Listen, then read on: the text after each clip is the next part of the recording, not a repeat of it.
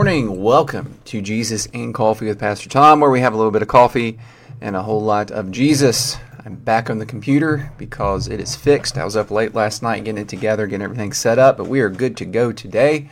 And we are in Proverbs chapter 30. We're going to be looking at verse 15 and 16. So let's jump right into Scripture and see what it says. Now, we're still in chapter 30, which is the chapter says that it's written by Agur, another person. We don't know for sure who it is. Don't have any evidence elsewhere in Scripture. But regardless, this person, this author who's writing and has his writings in with Solomon's Proverbs, is someone who fears the Lord. It's someone who actually seeks God and to honor Him. And that's what his words are doing. So he does not contradict Solomon at all. He fits right in with his teachings. So 15 and 16 are about greed. This is about greed. So let's read it and learn. So verse 15 says, "The leech has two daughters. Give and give. 3 things are never satisfied. 4 never say enough. Sheol, the barren womb, the land never satisfied with water, and the fire that never says enough." Now, this is very poetic. The way this is written, the way this entire chapter is written, and the way most of Proverbs is written.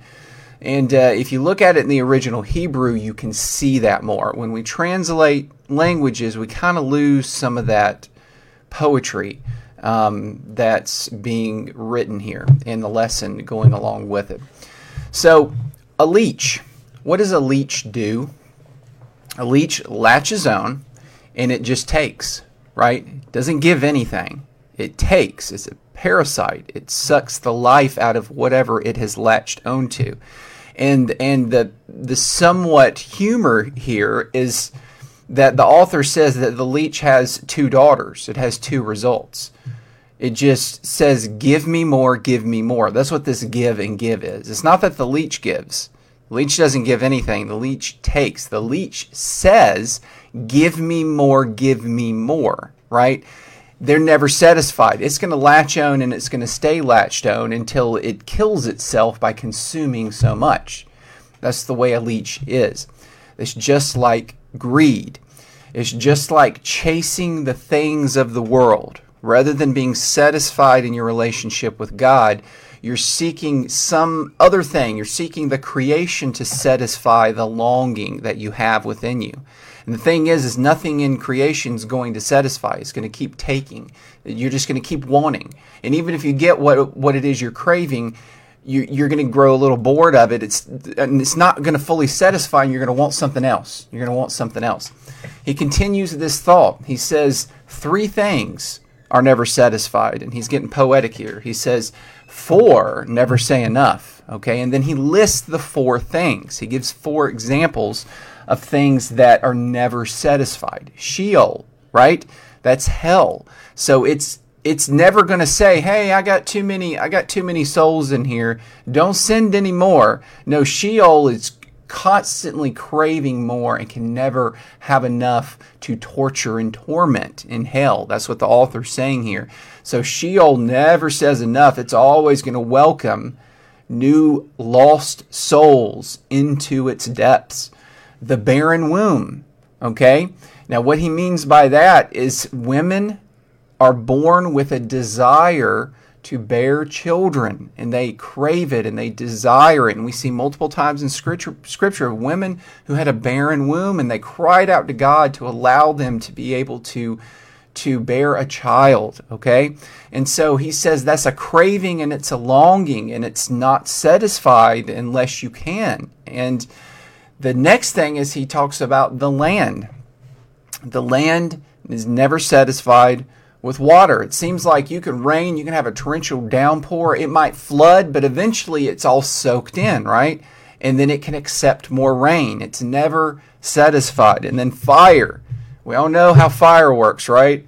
It continually just grabs hold of more and more. It's greedy. It wants more and more and more. And it's going to take everything if it's allowed to, right? If it's not controlled, it'll consume everything around it. And these are all examples, real world examples of a craving and a greed type thing. Now, obviously, a woman wanting to have children is not a bad thing, right? And fire's not really a bad thing. Rain's not a bad thing. Now, Sheol, we don't want people going there.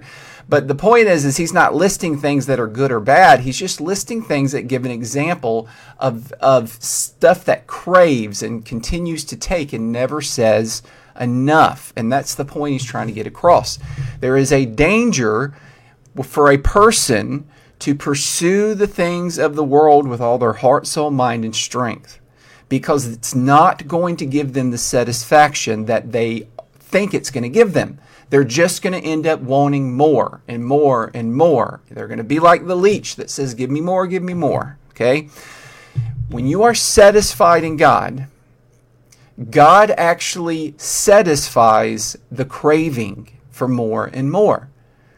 See, God created us with an empty void within our hearts, something that only an infinite God can fill. That is why when you chase the things of the world and when you chase sin and you chase the stuff that you want, thinking that it's going to satisfy, and you reject God, that's why you live in this state of greed, always wanting more, because the void within your heart is endless itself. So you're going to endlessly want things.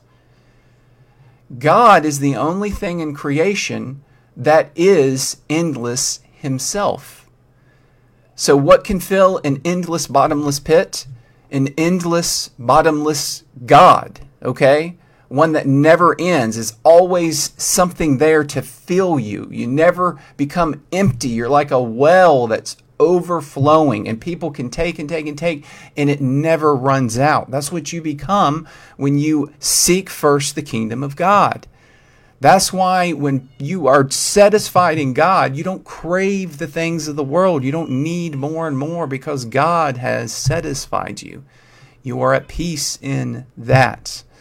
And so be satisfied in God. Don't crave and crave and crave more and more things in this world, because it's only going to leave you feeling empty in the end. God is the only thing, the only person, the only being, the only entity in existence that can bring peace to your soul. Thank you for joining me today. Seek first the kingdom of God. Stay blessed, and I'll see you again tomorrow. Bye.